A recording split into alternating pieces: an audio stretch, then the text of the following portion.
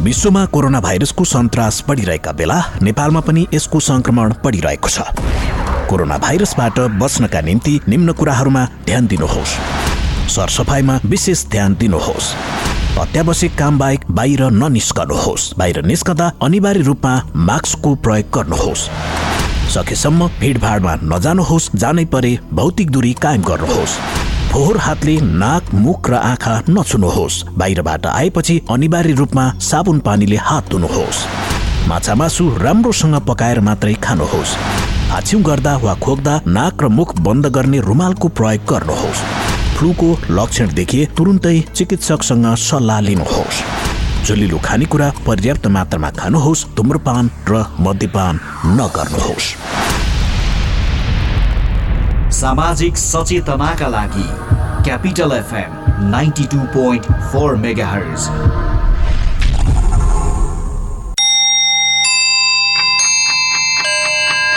Time check. It's 6 a.m. This time check is brought to you by High Face. Be prepared. Safety first.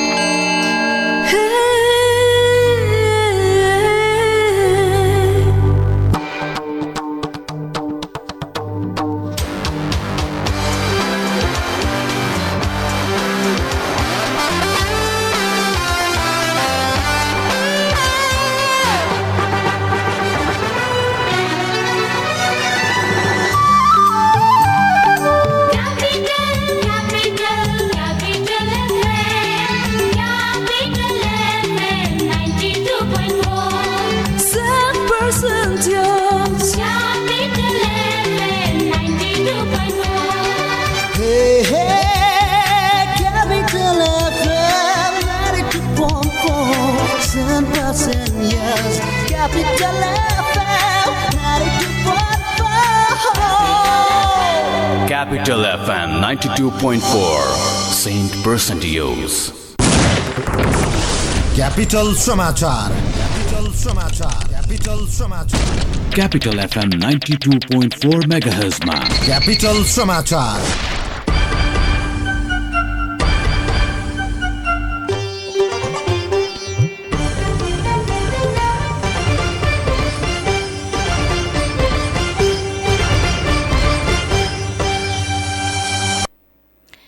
नमस्कार। बिहान 6 बजेको capital समाचारमा यहाँलाई स्वागत छ। उपस्थित छौं सहकर्मी दिनेश र म मीना। सुरुमा मुख्य समाचारका शीर्षकहरू।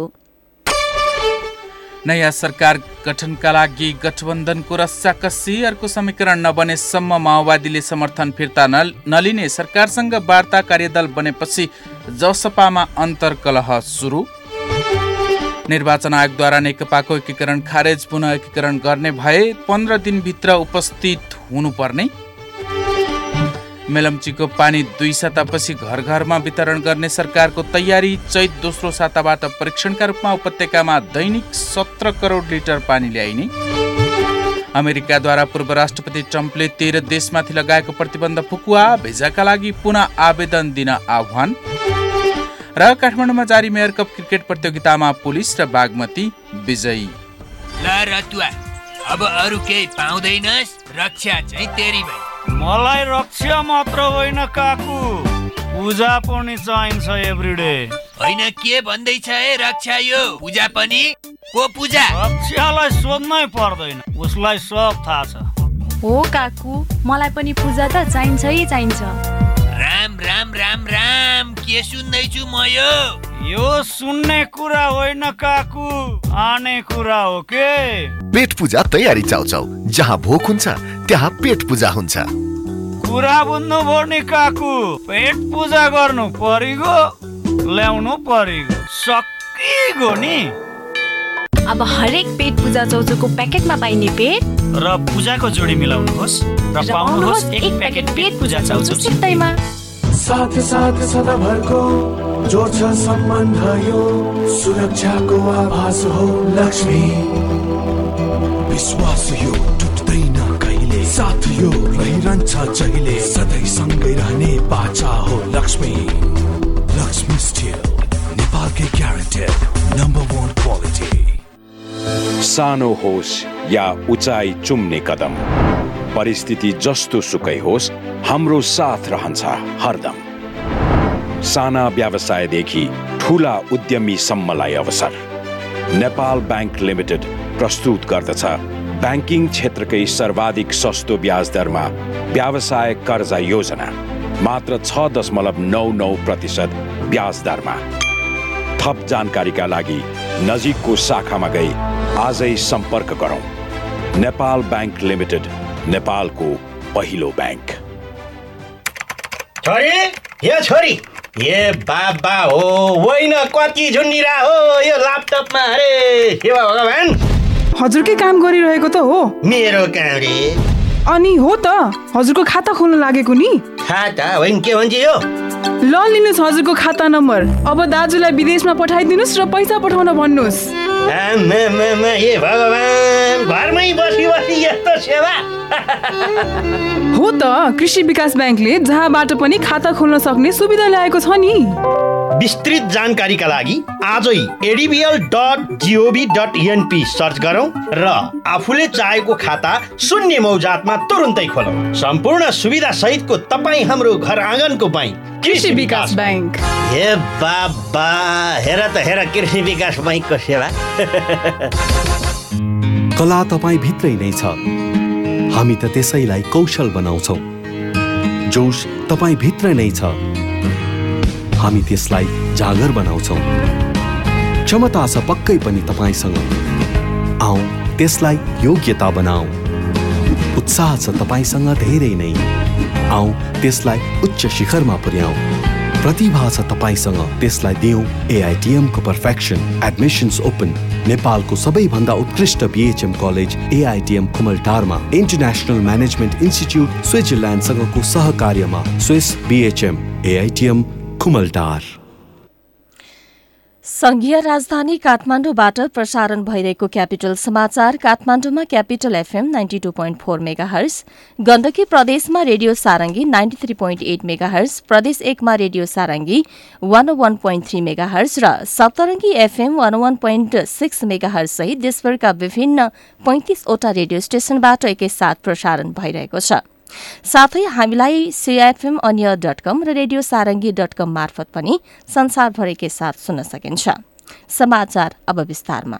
सर्वोच्च अदालतको फैसलापछि फेरि संसदको पहिलो र तेस्रो दलको नेतृत्वमा पुगेका विघटित नेकपाका अध्यक्षद्वय केपी शर्मा ओली र पुष्पकमल दाहालले गठबन्धन सरकारका लागि छुट्टा छुट्टै परामर्श तीव्र पारेका छन्। अहिले ओली दाहाल नेतृत्वको माओवादी केन्द्रको समर्थनमा प्रधानमन्त्री छन्, तर एकीकृत पार्टी विधिवत रूपमै आफ्नो धारमा फर्किएपछि उनीहरू बीच सत्ता जोगाउने र भत्काउने प्रतिस्पर्धा सुरु भएको हो।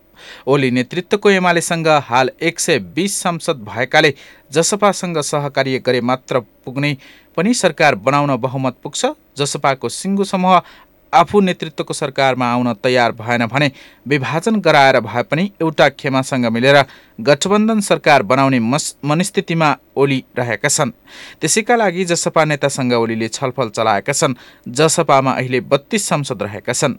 हामीलाई सरकार बनाउन चाहिने संख्या भनेको 18 मात्रै हो। जसपाका सबै आउनु पनि पर्दैन। प्रधानमन्त्री निकट स्रोतले कान्तिपुरसँग भने त्यसका लागि छलफल चलाएका छौँ। उहाँहरूले आफ्नो माग राख्नु भएको छ, टुङ्गोमा पुगिन्छ होला। जसपाले सांसद रेशम चौधरीको रिहाई, थरवट मधेस आन्दोलनका बेला नेता कार्यकर्तालाई लागेको मुद्दा फिर्ता, संविधान संशोधन लगायतका विषय सम्बोधन हुनुपर्ने शर्त राखेको छ। यसैबीच भावी सत्ता समीकरणमा एकाएक निर्णायक शक्ति बन्न पुगेको संसदको चौथो दल जनता समाजवादी पार्टी कलह उत्पन्न भएको छ। रेशम चौधरीको रिहाई लगायत मुद्दा सत्ता समीकरणकै विषयमा छलफल गर्न सरकार र जसपाले कार्यदल बनाएको विषयमा मंगलबार नै सार्वजनिक भएपछि जसपाभित्र अन्तर्विरोध बढेको हो। जसपा अध्यक्ष महन्त ठाकुरले चौधरीको रिहाईको विषयमा छलफल गर्न भन्दै आइतबार नै 2 सदस्यीय कार्यदल बनाएको जानकारी अर्का अध्यक्ष उपेन्द्र यादव, संघीय परिषद अध्यक्ष बाबुराम भट्टराई, पार्टीका अधिकांश नेताले मंगलबार मात्र थाहा पाएका थिए। ठाकुरले कार्यदल बनाएको जानकारी संसदीय दलको बैठकमा गराएका थिए। त्यसपछि बैठकमै नेताहरू बीच केही बेर चर्काचर्की परेको थियो। नयाँ गठबन्धनको रस्साकसी शीर्षकमा कान्तिपुरले समाचार प्रकाशित गरेको छ।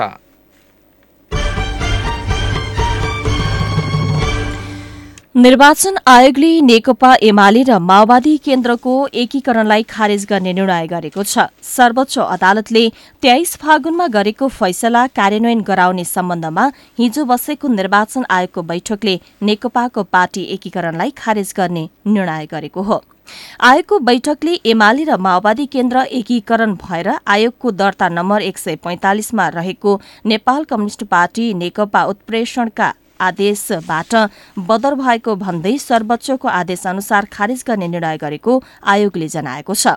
एकीकरणबाट बनेको नेकपा खारेज गरेसँगै आयोगले एमाले अध्यक्ष केपी ओली र माओवादी केन्द्रका अध्यक्ष पुष्पकमल दाहाल प्रचण्डलाई पूर्वोत्तर दलहरू कायम रहेको बेहोरा जानकारी गराएको छ।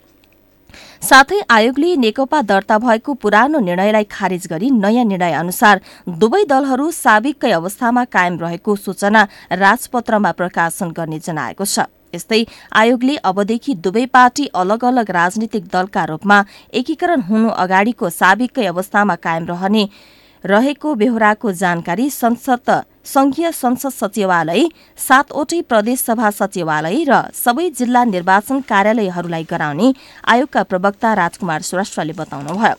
यससँगै आयोगले साबिकको अवस्थामा पुगेका दुई दललाई पुनः एकीकरण गर्ने भएमा राजनीतिक दल सम्बन्धी ऐन 2073 र राजनीतिक दल सम्बन्धी नियमावली 2074 विपरीत नहुने गरी 15 दिनभित्र आयोगमा उपस्थित हुन सक्ने बताएको छ। त्यसका लागि दुईवटै दलका आफ्ना केन्द्र समितिबाट गरेको निर्णय र नयाँ दलको नाम र चिन्ह समेत प्रस्ताव गरी 15 दिनभित्र आयोगमा उपस्थित हुनका लागि दुवै पार्टीलाई आयोगले हिजो नै पत्र पठाइसकेको छ।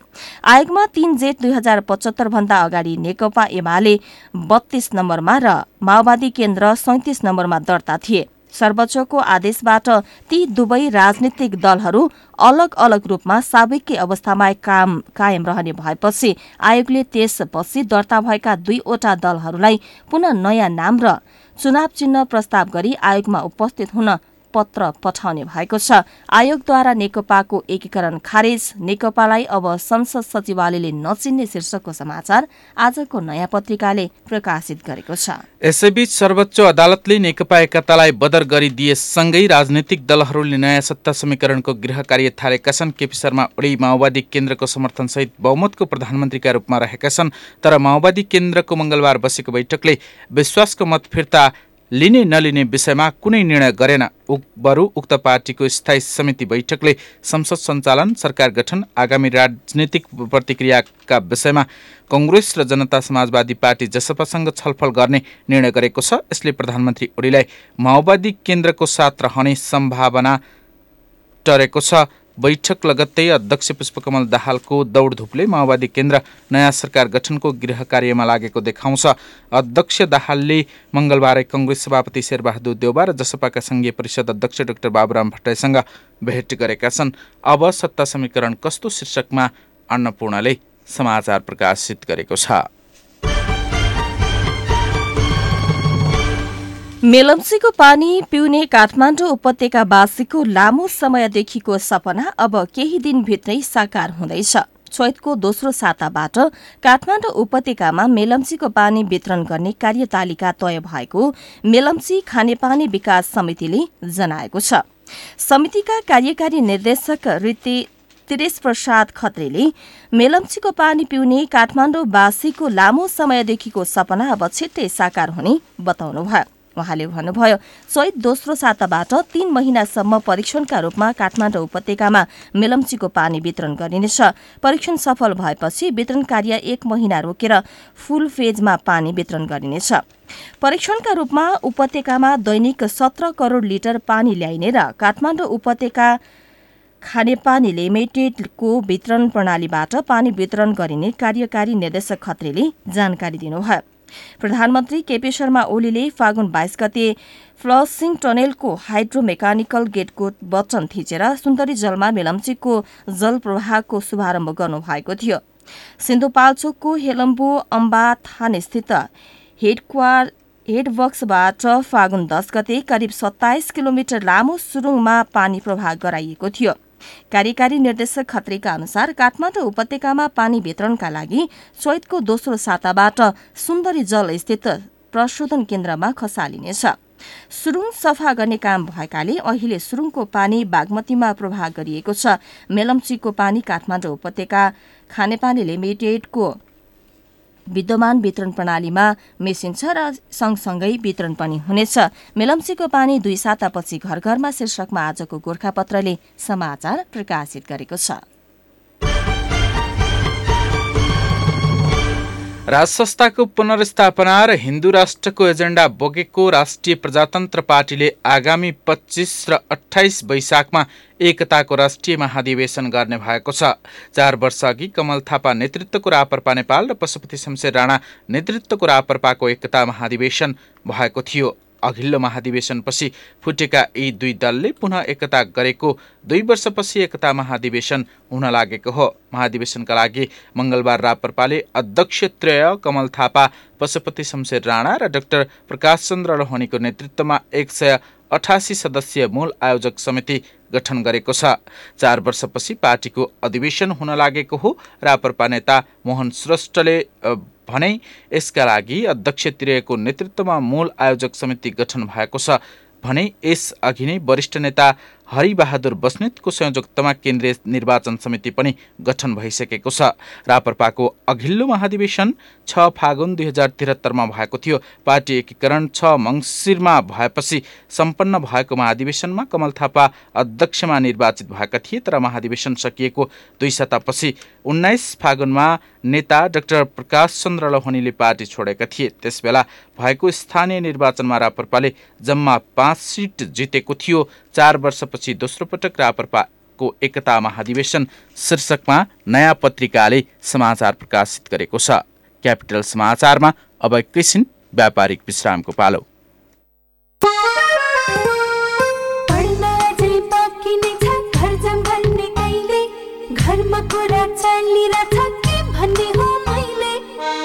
प्रभु बैंकको शैक्षिक लोनमा पढिसकेपछि ढुक्क बन तिम्रो घरमा लिई आउँछु जल्दी।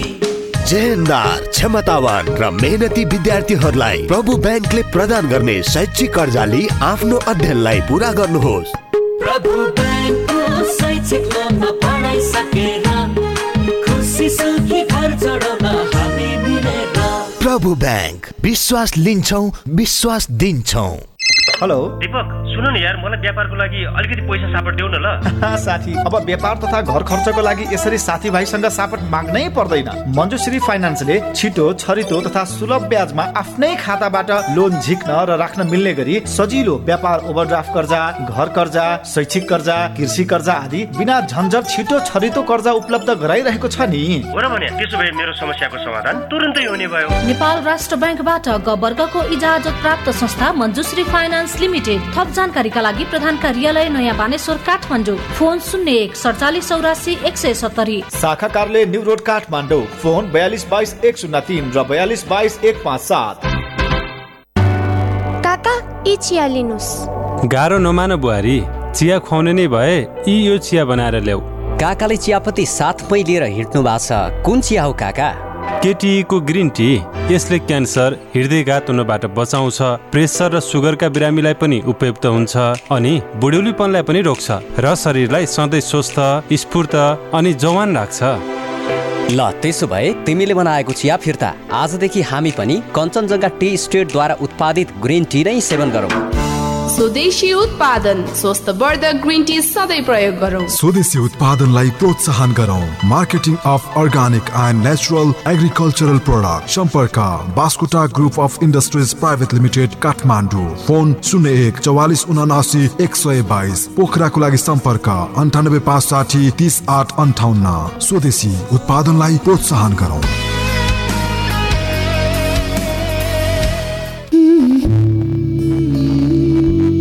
सपना मात्र नदेखौं, सपना साकार तुल्याऊ, परिवारको मन में सुन्दर घर बनाऊ। 25 वर्षसम्मको भुक्तानी अवधि, सरल मासिक किस्ता सहितको हिमालयन ब्याङ्कको घर कर्जाली आफ्नो जिन्दगीको घर बनाउने सपना साकार बनाउनुहोस्।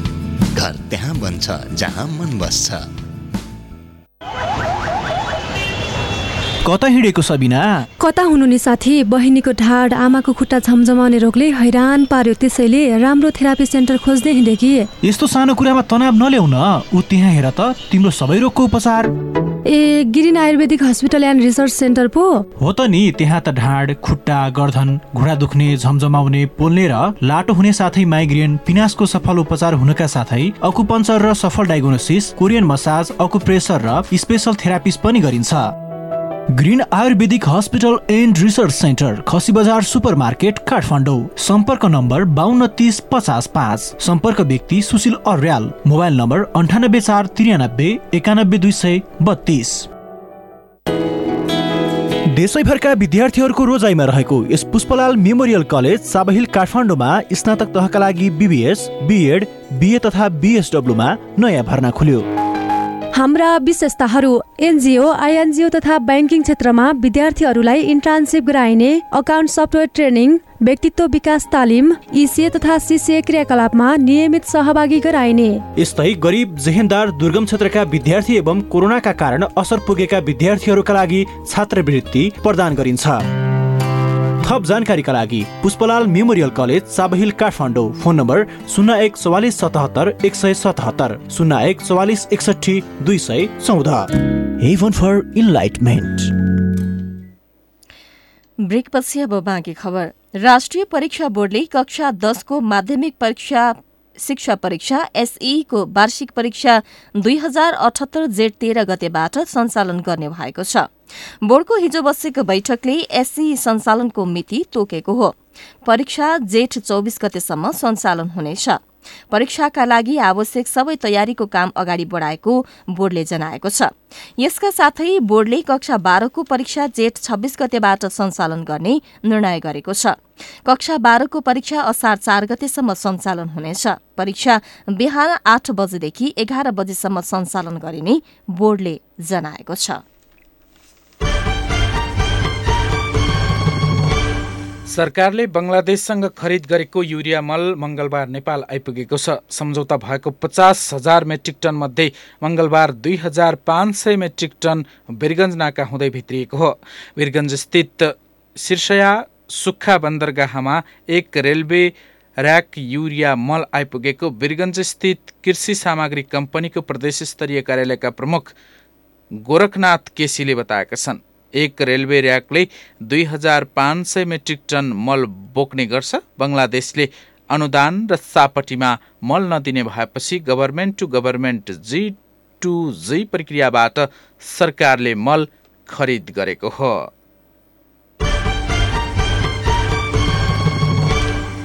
राष्ट्र बैंकले 65 वर्षीय इतिहासमा पहिलो पटक महिला डेपुटी गभर्नर पाएको छ। हिजो बसेको मन्त्री परिषद बैठकले डाक्टर नीलम तिमलसेना ढुङ्गाना र बमबहादुर मिश्रलाई डेपुटी गभर्नरका रूपमा नियुक्त गरेको छ। डाक्टर तिमलसेना राष्ट्र बैंकी तेस्रो वरियता र मिश्र 13औं वरियतामा थिए। गभर्नर महाप्रसाद अधिकारीले उनीहरूका अतिरिक्त चौथो वरियताका कार्यकारी निर्देशक देवकुमार ढकाल र 12औं वरियताका देवकुमार ढकाललाई डेपुटी गभर्नरका लागि सिफारिश गरेका थिए। अर्थमन्त्री विष्णु पौडेलले यस सिफारिशलाई मन्त्री परिषदमा पेश गर्नुभएको थियो। डेपुटी गभर्नरको कार्यकाल 5 वर्षको हुन्छ। 22 मङ्सिर 2054बाट राष्ट्र बैंकमा सहायक निर्देशकका रूपमा प्रवेश गरेकी तिमलसेना फागुन 2074मा कार्यकारी निर्देशकमा बढुवा भएकी थिइन्।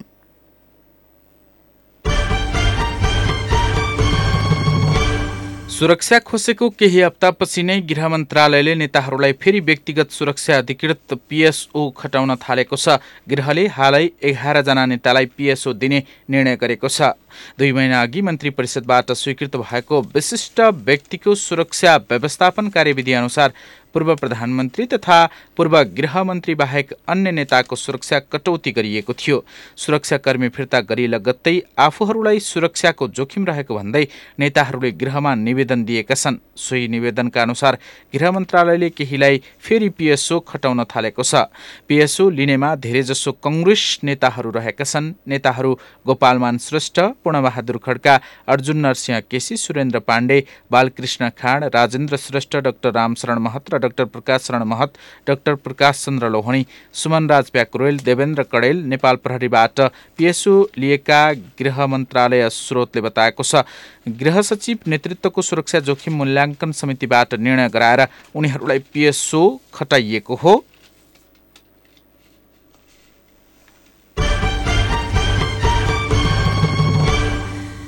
सर्वोच्च अदालतको फैसलाले एमाले र माओवादी केन्द्र बिउताइदिएपछि सुदूरपश्चिम प्रदेश सरकारको भविष्य पनि अन्योलमा परेको छ। एमाले समर्थन फिर्ता लिएमा माओवादीबाट मुख्यमन्त्री बनेका त्रिलोचन भट्टको सरकार अल्पमतमा पर्नेछ। त्यस्तो अवस्थामा सरकार टिकाइराख्न मुख्यमन्त्रीलाई कांग्रेस र जनता समाजवादी पार्टीले समर्थन गर्नुपर्नेछ। 53 सदस्यीय प्रदेश सभामा सरकार गठन गर्न 27 सदस्यको मत आवश्यक पर्दछ। प्रदेश सभामा सभामुख सहित एमाले 25, माओवादी 14, कांग्रेस 12 र जसपाका 2 सदस्य रहेका छन्। सरकार जोगाउन वा नयाँ बनाउन एमाले माओवादी, एमाले कांग्रेस वा माओवादी कांग्रेस र जसपा बीच गठबन्धन आवश्यक पर्नेछ। यद्यपि केन्द्रमा हुने गठबन्धनले प्रदेशको गठबन्धन निर्धारण गर्नेछ।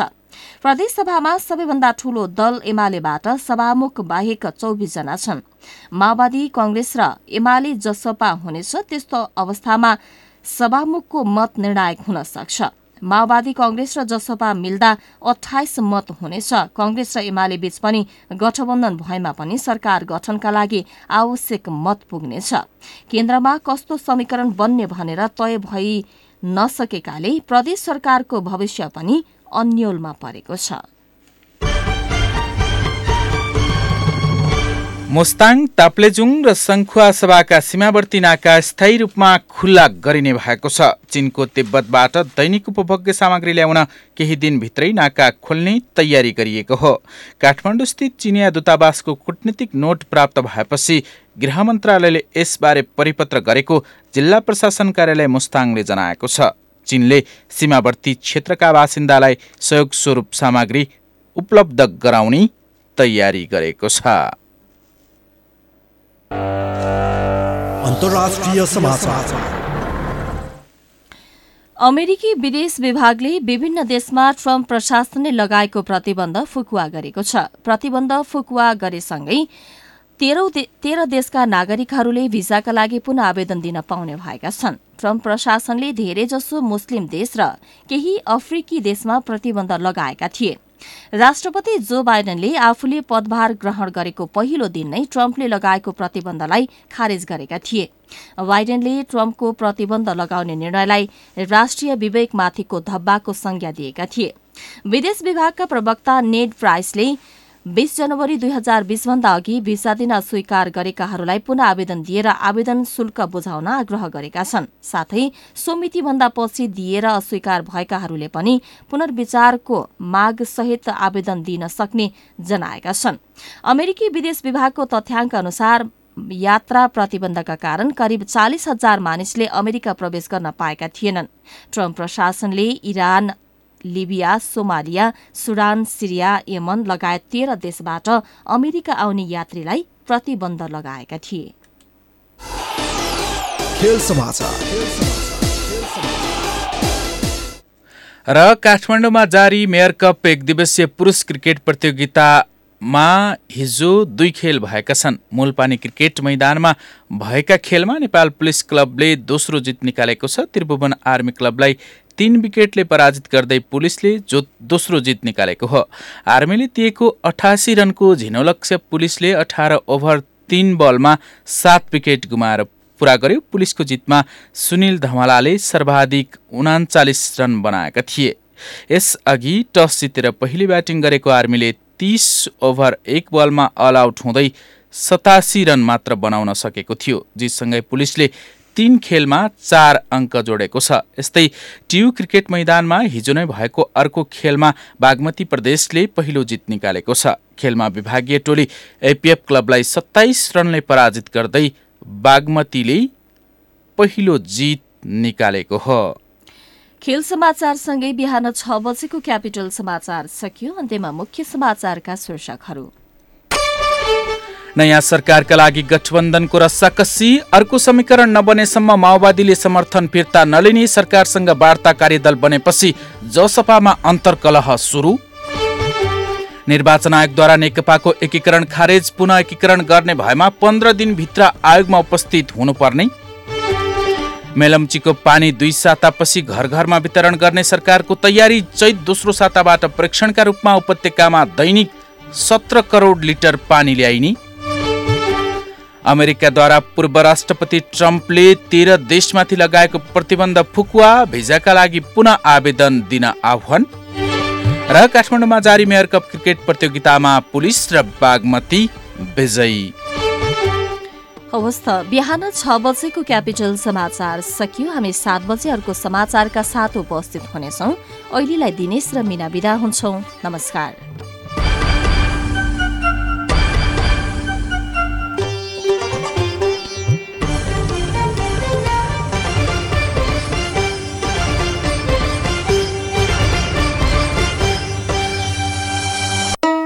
चार 10-10-41 4 10-10 42 4 10-10-41 4 10-10-42। होइन हो श्रीमतीजी, के को हिसाब किताब हो यो? श्रीमानज्यू पनि लोकहितको नि। अब यत्र नेताले गर्न नसकेको तिमीले गर्छौ? कुरा त्यसो होइन बुढा, यसले त नेता र जनता दुवैको गर्छ। मुख तथा दाँतको परीक्षण अत्याधुनिक कम्प्युटर प्रणालीद्वारा दन्त परीक्षण, वरिष्ठ दन्त चिकित्सकहरूद्वारा उपचारको व्यवस्था, साथै विद्यार्थी वृद्ध लगायत सर्वसाधारणका लागि सुवर्ण मौका एवं विशेष छुट। लोकहित डेन्टल हस्पिटल, त्रिपुरेश्वर चोक, Kathmandu. Phone 410-1041 410-1042। Trusted name in dental practice. Pizza खाँदा कोक चाहिन्छ, चाउमिन खाँदा कोक चाहिन्छ, छोइला खाँदा कोक चाहिन्छ, मोमो खाँदा कोक चाहिन्छ। खाना जे होला स्वाद बढाउने कोका कोला। स्टिम मोमो, खोते मोमो, फ्राई मोमो, झोल मोमो, साई मोमोसँग कोक चाहिन्छ। खाना जे होला स्वाद बढाउने Coca Cola. Coca-Cola and Coke are the registered trademarks of the Coca-Cola Company. Carbonated beverage. अपेक्षा क्यान्सर लाग्यो त यो मास्क चाहिँ नलाइकन। हे किन लाउनु पर्यो मास्क? म जस्तो यङ फिट मान्छेलाई कोभिडको के को डर? लाउँदिन म मास्क। लौ न, यसको बुद्धि हेर न फेरि। कोभिडले पनि यङ तरुनो बुढा बुढी भनेर भन्छ त। अब त भन्दा यङमै छु त। कोभिड भयो नि त अस्ति मलाई अलि भर्खर त म क्वारेन्टाइन सकाएर आएको। अबे तँलाई पनि कोभिड भयो? तँ मोटी छ, यस्तो हेल्दी देख्छ, त्यही पनि कोभिड हुने भाइ। अनि सुन त, कहाँ बसिस् नि क्वारेन्टाइन चाहिँ? कहाँ बस्नु नि क्वारेन्टाइन? बस्न गएको त त्यहाँ खालि महिला र पुरुषलाई मात्रै ठाउँ छ। तिमीहरू जस्तो तेस्रो लिङ्गलाई ठाउँै छैन भनेको भाइ। कहाँ बस्नु धन्न मैले बेलैमा ब्लू डायमन्ड सोसाइटी भन्ने संस्था भेट्टाएँ। अनि त्यो संस्थाले मलाई हेल्प गरेर अलिकति सजिलो भयो नि मलाई। यदि तपाईँ पनि आफूलाई समलिङ्गी तथा तेस्रो लिङ्गी पहिचान गर्नुहुन्छ र कोभिड-19 कै कारण मानसिक तनावमा हुनुहुन्छ भने हामीलाई सम्झनुहोस्। Blue diamond society, Dhumbarahi, Kathmandu. Phone 44266652 र क्यानेडियन फन्ड फर लोकल इनिसिएटिभको सहयोगमा। नमस्कार, म विक्रम विष्ट। टाढेबाट नमस्कार नौकरी कान्छीलाई। क्यापिटल एफएम ट्युन गरिरहनु होला। गाह्रो पर्यो न जिउन, कसरी बाँची आजसम्म, चारैतिर मेरो अँध्यारो छ। प्रश्न सटिक, सफा जवाब, एउटा सिधापनको खोज, सीधा कुरा।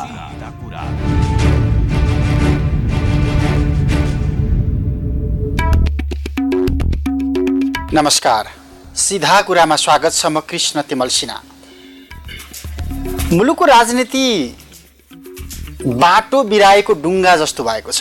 कता जाँदैछ राजनीति, कता जाँदैछन् राजनीतिक पार्टी, कता पुगेको छ एजेन्डा, राष्ट्रिय आवश्यकता के हो, नागरिकको आवश्यकता के हो, सबै कुरा यति बेला गोलमोटोल अवस्थामा गुज्रिएको छ।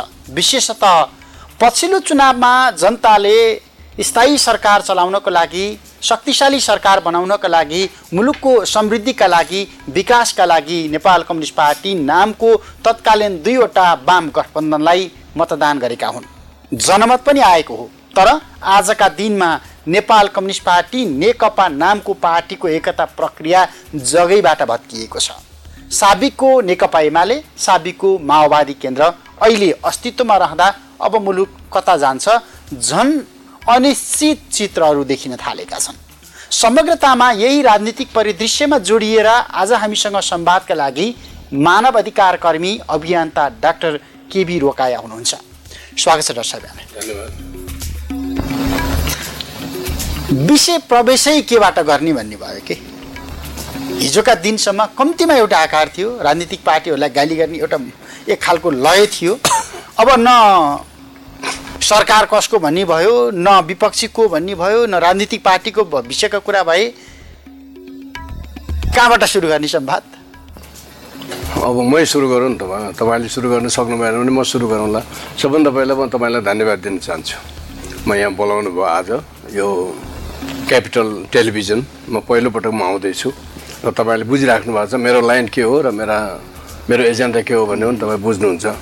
त्यस कारणले सबभन्दा पहिला म क्यापिटल एफएम परिवारलाई बधाई दिन चाहन्छु र उत्तरोत्तर प्रगतिको शुभकामना गर्न म दिन चाहन्छु। विषयहरू धेरै छन्। अब अहिलेकै समसामयिक परिस्थितिबाट हामी सुरु गर्नु पनि सक्छौँ। त्यसपछि यसले हामीलाई विगतमा पनि लैजान सक्छ, भविष्यतिर पनि लैजान सक्छ। त्यो त अहिलेको यो परिस्थितिमा हामी किन पुग्यौँ भन्ने हो नि त मेन त, होइन र? आम रूपमा अहिलेको परिस्थिति किन सिर्जना भयो? यसको धेरै कारणहरू होलान्। अब यही कारणले मात्र भयो भन्ने त भन्न सकिँदैन। कारणहरू धेरै होलान्। अब 2007 सालदेखि नै नेपालको राष्ट्रियता कमजोर हुन थालेको हो। 7 सालको परिवर्तन सँगसँगै नेपालको राष्ट्रियता कमजोर हुन थाल्यो र विदेशी हस्तक्षेप नेपालमा बढ्न थाल्यो। नेपालको राजनीतिमा, नेपालको हरेक क्षेत्रमा विदेशी राजनीति बन्न थाल्यो। त्यो क्रम चाहिँ बढ्दै बढ्दै बढ्दै आएर 46-47 सालको परिवर्तनपछि त झन् बढ्यो र विशेष गरेर 62-63 परिवर्तनपछि त कम्प्लिटली तपाईँको देशको राजनीति बाह्य शक्तिहरूको हातमा गयो, होइन? नेपालभन्दा बाहिर है अब नेपालको राजनीतिको साँचो भनौँ न, होइन, अथवा कन्ट्रोल नेपालभन्दा बाहिर गयो भनेर अब तपाईँले हामीले बुझिसकेका छौँ। त्यस कारणले र अर्को भनेको फेरि हामीसँग यो देशलाई माया गर्ने नेताहरू पनि भएनन्, भिजन भएका नेताहरू पनि भएनन्, क्षमता भएका नेताहरू पनि भएनन्, है। भिजन पनि छैन, क्षमता पनि छैन, देशप्रतिको माया पनि छैन, जनताप्रतिको माया पनि छैन। खालि आफ्नो व्यक्तिगत स्वार्थ, पारिवारिक स्वार्थ, दलगत गुटगत स्वार्थ र त्यसमा पनि फेरि अन्तर्राष्ट्रिय शक्तिहरूको गोटी बनेर चाहिँ काम गर्ने त्यो प्रवृत्ति, होइन? त्यस कारणले नेपालका कुनै पनि राजनीतिक दलहरू, मैले भन्दै आएको छु नि त पहिलेदेखि नै, कुनै पनि राजनीतिक दल र कुनै पनि नेताहरू स्वतन्त्र छैनन्। उनीहरू आफै देश र जनताको लागि निर्णय गर्न सक्दैनन्।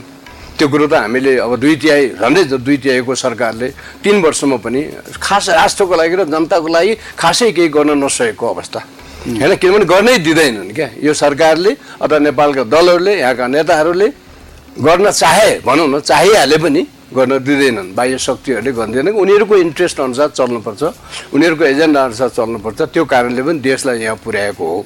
अब अर्को भनेको तपाईँको अब देशमा समग्र देशको शिक्षा पनि यसमा दोषी होला, होइन?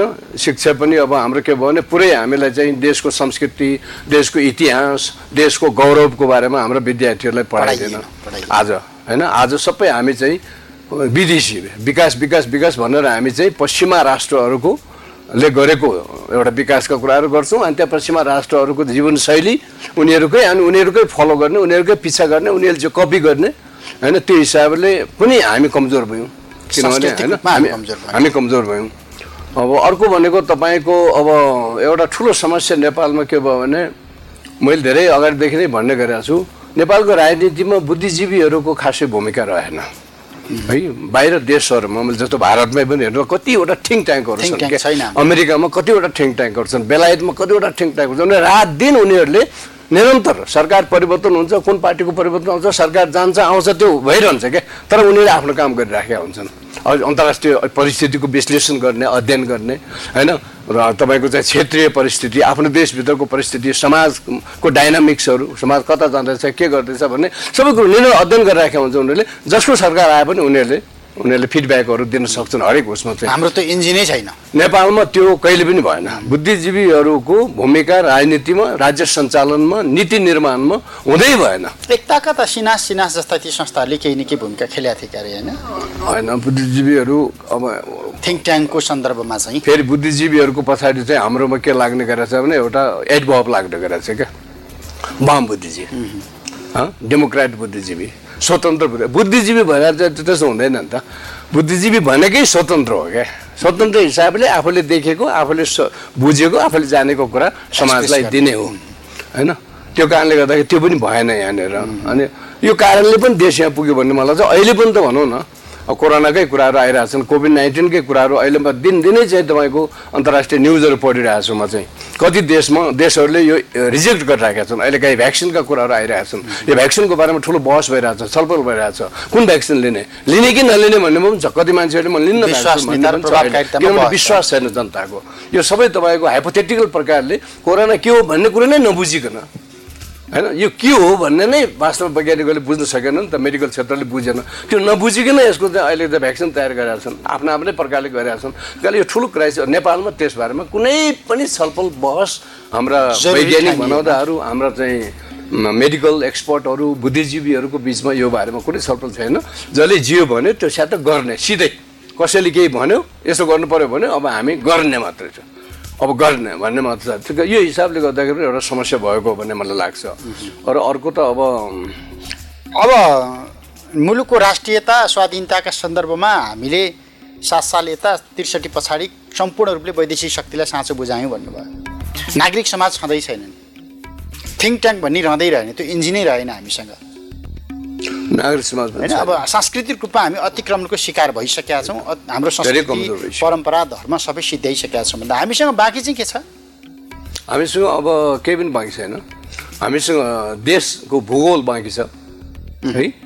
जनता नेपालका अझै पनि तपाईँको चाहिँ कति प्रतिशत जनता तपाईँ र मेरो लेभलमा छन् जनतामा। गाउँघरमा दूर दराजमा बस्ने जनताहरूलाई त खासै देशको बारेमा केही थाहा पनि छैन होइन। उनीहरूले कति नेपाली जनताहरू त आफ्नो गाउँ छोडेका छैनन् क्या, गाउँभन्दा बाहिर ननिस्केका मान्छेहरू पनि छन्। सिम्पल आफ्नो गाउँमा जन्मियो, त्यहीँ काम गर्यो, त्यहीँ खेतीपाती गरिरहेछन्, त्यहीँ बसिरहेछन्, दाउरा घाँस गरिरहेछन्। उनीहरू जिल्लाको सदरमुकाम थाहा छैन, सदरमुकाम पनि सायद गएका छैन उनीहरूले। कति जनता मेरै गाउँका कति मान्छे सदरमुकाम गएका छन्। सदरमुकाम जाने काम पर्नु पऱ्यो नि त होइन, किन जाने गएका छन्। सदरमुकामै एउटा गएका मान्छेहरूले देशको बारेमा के सोच्ला, के बुझ्ला, संसारको बारेमा के बुझ्ला। नेपालको स्थिति त त्यो हो नि।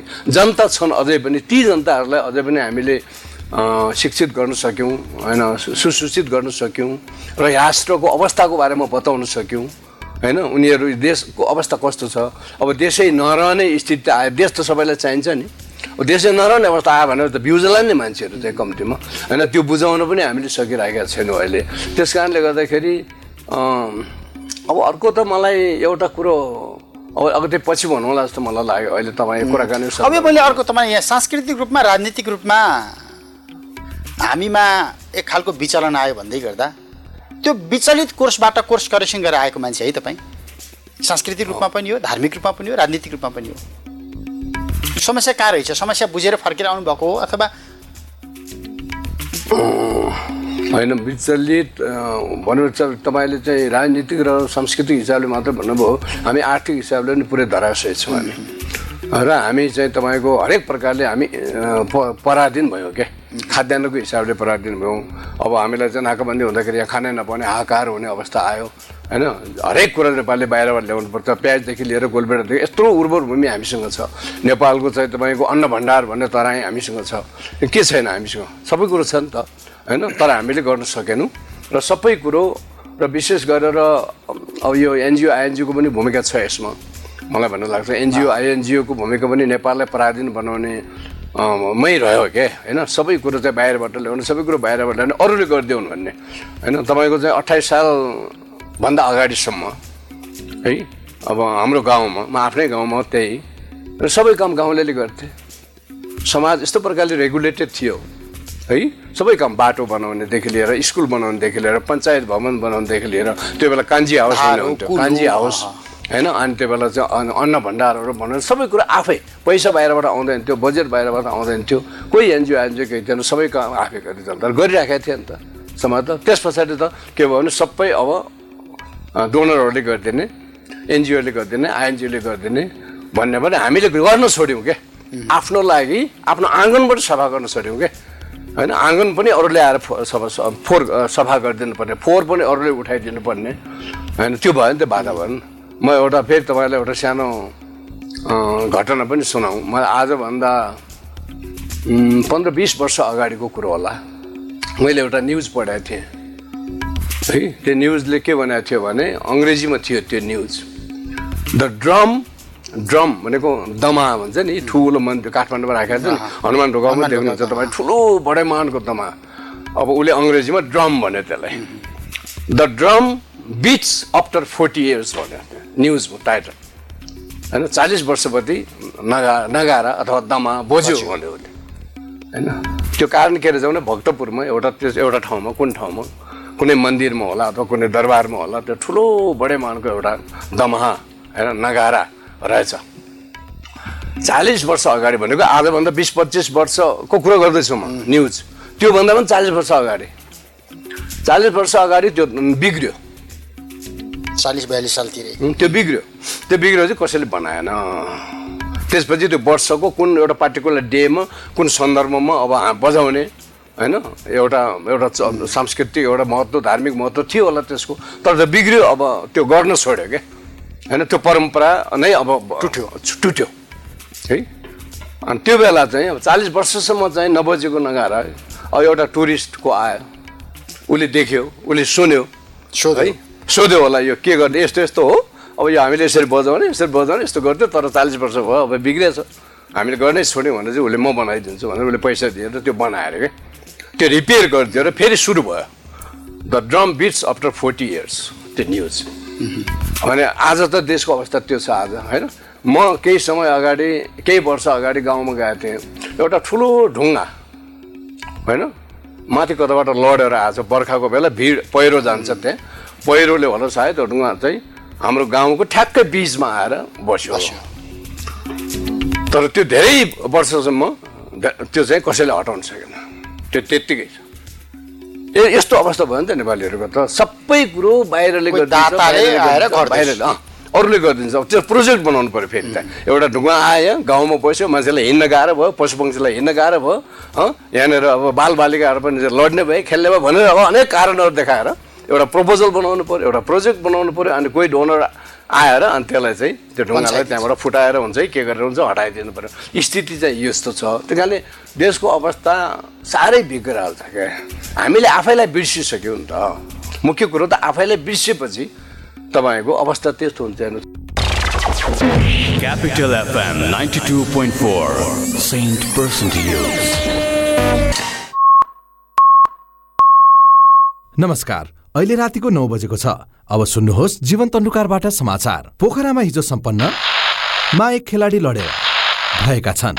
प्रतिस्पर्धात्मक उक्त खेलमा खेलाडीलाई गरेका थिए। रुकावट भए त असर पर्छ नै, तर सर्वोत्तम सिमेन्टसँग छ विद्युत उत्पादन गर्ने आफ्नै प्रविधि, जसले विद्युतको रुकावट हुँदा पनि निरन्तर रूपमा बाँड्छ।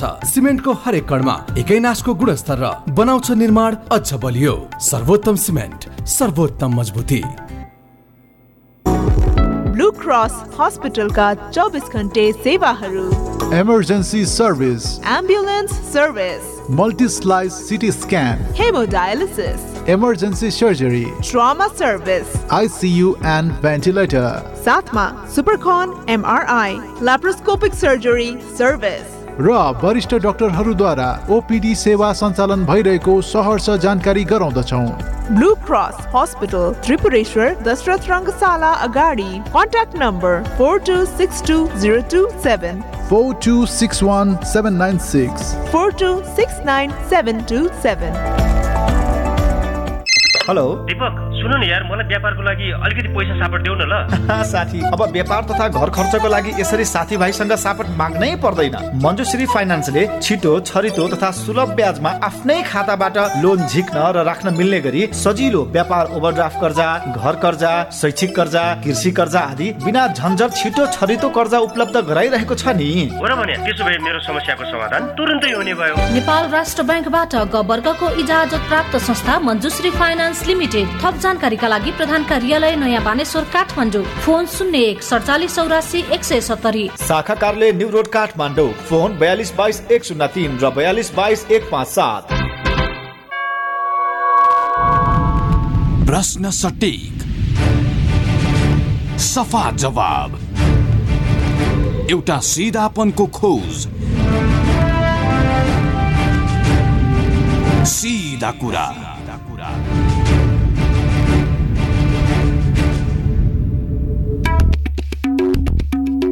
सांस्कृतिक रूपमा धार्मिक रूपमा चाहिँ हामी कुन कालखण्डबाट स्खलित भयौँ, बढी बाटो बिरायौँ? सांस्कृतिक हिसाबले त तपाईँको 28-29 सालदेखि जबसम्म यो नयाँ शिक्षा लागू भयो र त्यसपछि यो एनजिओ आइएनजिओहरू जब नेपालमा विशेष गरी 46-47 सालको परिवर्तनपछि हो एनजिओ आइएनजिओ चाहिँ तपाईँको च्या उम्रे जस्तै उम्रिन थालेको। 46-47 का परिवर्तनपछि एनजिओ आइएनजिओहरू आइसकेपछि उनीहरूको कामै के भयो भने नेपालको धर्म संस्कृति परम्परा मूल्य मान्यताहरूलाई चाहिँ भत्काउने, बिगार्ने, सिद्ध्याउने है। उनीहरूको कामै त्यो भयो। सब यो गलत हो, यो सबै गलत हो, यो जे गरिराखेको छ त्यो फेरि यो सबै गलत हो, यसरी गर्नुपर्छ भनेर उनीहरूले आफ्नो प्रकारले हैन पश्चिमी चाहिँ तपाईँको जीवनशैली सिकाउने हैन। गाउँमा अब कति ठाउँमा जाँदाखेरि पहिला हामी बाटोमा चाहिँ चिया पसलमा दही हुन्थ्यो, दुध हुन्थ्यो, खान पाइन्थ्यो। अब कति त्यसै पनि दिन्थे, पैसा पनि लाग्दैन थिए, तर पछि पैसा लिन थाले, ठिकै छ हैन। तर अहिले त त्यो पाउँदैन नि त। अहिले चिया पाउँदैन पसलमा, अहिले दुध पाउँदैन, अहिले दही पाउँदैन, अहिले त कोक पाउँछ, फ्यान्टा पाउँछ, बियर पाउँछ, कार्ल्सबर्ग पाउँछ क्या त हैन। भनेपछि हामीलाई अब अहिले तपाईँको धेरै नेपालका सांस्कृतिक परम्पराहरू जस्तो उदाहरणको लागि त छाउपट्टि लिनुहोस् न हैन। छाउपट्टिको बारेमा कति हल्ला भइरहेछ, कति एनजिओ आइएनजिओहरू काम गरिरहेका छन्, कति रिपोर्टहरू चाहिँ तयार भएका छन्, कति लेखहरू तयार भएका छन् र आखिरमा त केही समय अगाडि त पुलिसहरू गएर जबरजस्ती छाउपट्टिहरू भत्काउने काम पनि भयो क्या है। अब यो सबै चाहिँ कहिले यो नराम्रो हो भन्छन् उनीहरूले, हामीले त्यसलाई स्वीकार गर्छौँ। यो के हो भन्ने कुरो नै हामी अध्ययन गर्छौँ। सुधार गर्नु पर्यो हैन, सुधार त गर्नु पर्यो, तर सुधार त हामीले गर्ने हो क्या।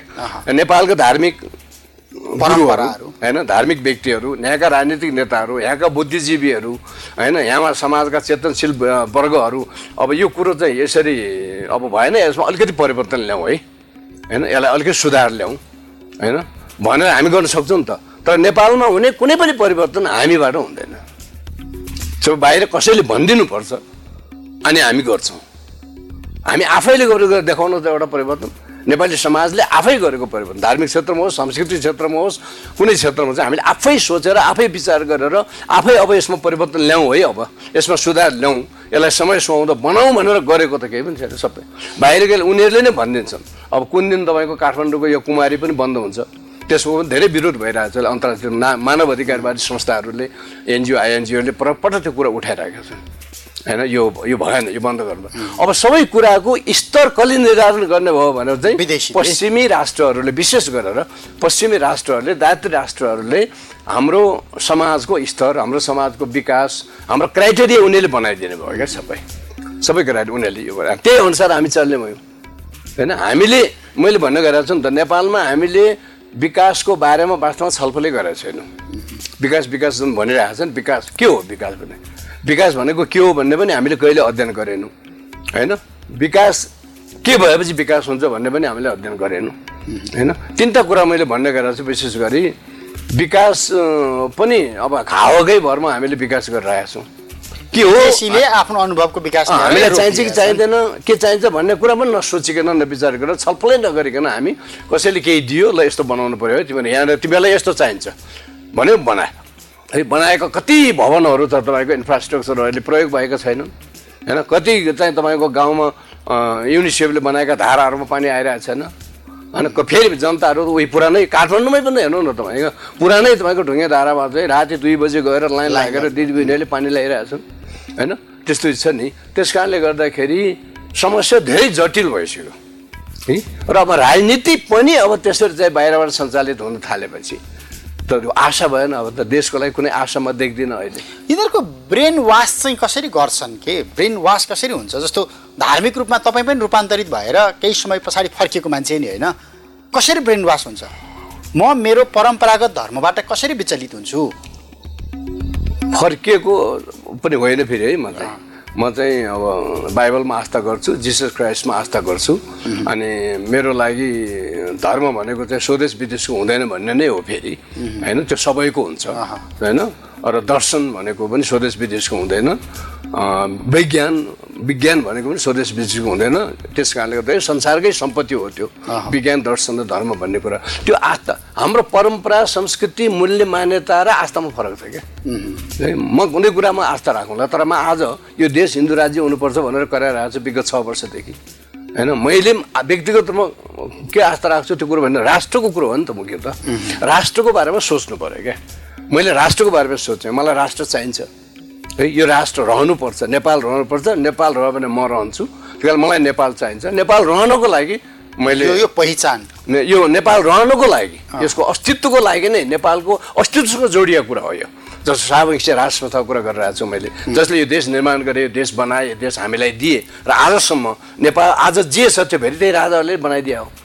अरू केही भएको छैन त। 47 साल पछाडि अथवा 62-63 पछाडि त के नेपालमा बनिएको छ र त्यस्तो नयाँ कुरा केही पनि छैन। सबै उनीहरूले, राणाहरूले बनाइदिएको र शाहहरूले बनाइदिएको, पञ्चायतले गरेको कुराहरू नै आज हामी त्यसैलाई चलाइराखेका छौँ, प्रयोग गरिराखेका छौँ, होइन? त्यसलाई पनि मेन्टेन गर्न सकेका छौँ हामीले। बनाइदिएको कुरा बेचेर खाइरहेको छौँ हामीले, बाबुआमाको सम्पत्ति बेचेर खाए जस्तै गरेर उनीहरूले बनाइदिएको सबै कुराहरू हामी बेच्दै आएर खाइराखेका छौँ आज।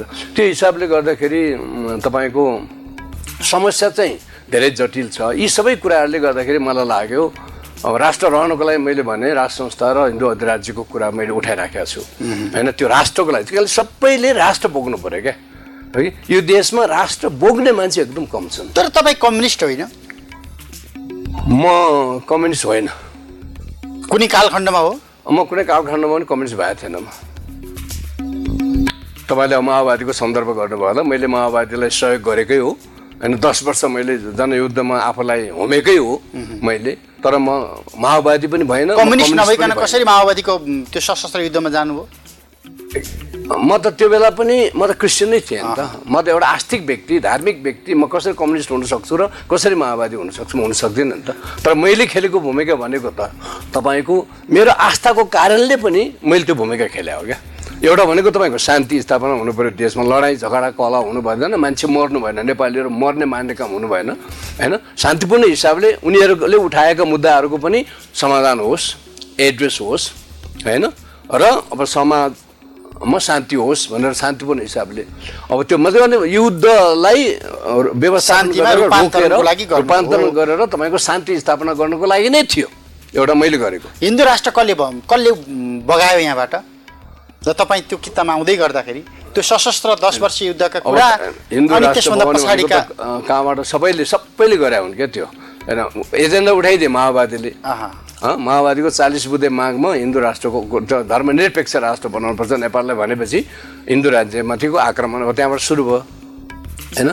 त्यस पछाडि अब विदेशी शक्तिहरू पनि लागे र विशेष गरेर युरोपियन युनियन लाग्यो भन्नेमा आज सबैले बोलिरहेका छन्, सबैले थाहा पनि भइरहेछन्। किनभने धर्मनिरपेक्षताको सबभन्दा ठुलो वकालत गर्ने संसारमा यो हो, होइन? धर्मनिरपेक्षता युरोपबाटै सुरु भएको हो, फ्रान्सबाट सुरु भएको हो, होइन? त्यही कारणले युरोप नै सबभन्दा बढी धर्मनिरपेक्ष क्षेत्र पनि हो संसारमा। त्यसले उनीहरूले संसारलाई धर्मनिरपेक्ष क्षेत्र बनाउन चाहन्छन्, होइन? त्यो चाहिँ त्यस कारणले गर्दा उनीहरूको भयो। तर त्यो गरे आज हामीले नै गऱ्यौँ फेरि त्यो त, किनभने हाम्रो सबै सांसदहरू त्यो बेला 601 कि कति थिए नि, होइन? ती सबै सांसदहरू त सबै नेपाली नै थिए, ती सबै चाहिँ प्रायः सबै फेरि चाहिँ हिन्दूहरू नै थिए फेरि, होइन? त्यो 95% प्रयोग भयो होला, होइन?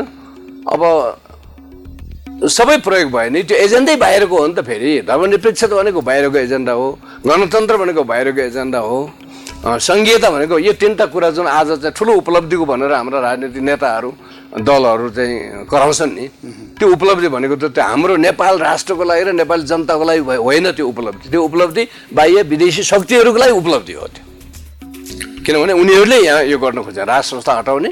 किनभने राष्ट्र संस्था हटायो भने नेपाल कमजोर हुन्छ, नेपालीहरूको बिच एकता कमजोर हुन्छ। राष्ट्र संस्था त नेपालका विविधताले भरिएको यो देश, भौगोलिक, सांस्कृतिक, भाषिक, जातीय, धार्मिक विविधताले भरिएको देशलाई एक सूत्रमा बाँध्ने काम त राष्ट्र संस्थाले गरेको थियो, होइन? अनि देशलाई त विखण्डन गराउनु पर्यो। यो चाहिँ देशलाई, समाजलाई त कमजोर बनाउनु पर्यो, राष्ट्रलाई कमजोर बनाउनु, समाजलाई कमजोर बनाउनु पर्यो, परिवारलाई पनि कमजोर बनाउनु। आफ्नो त देश त पुरै विखण्डित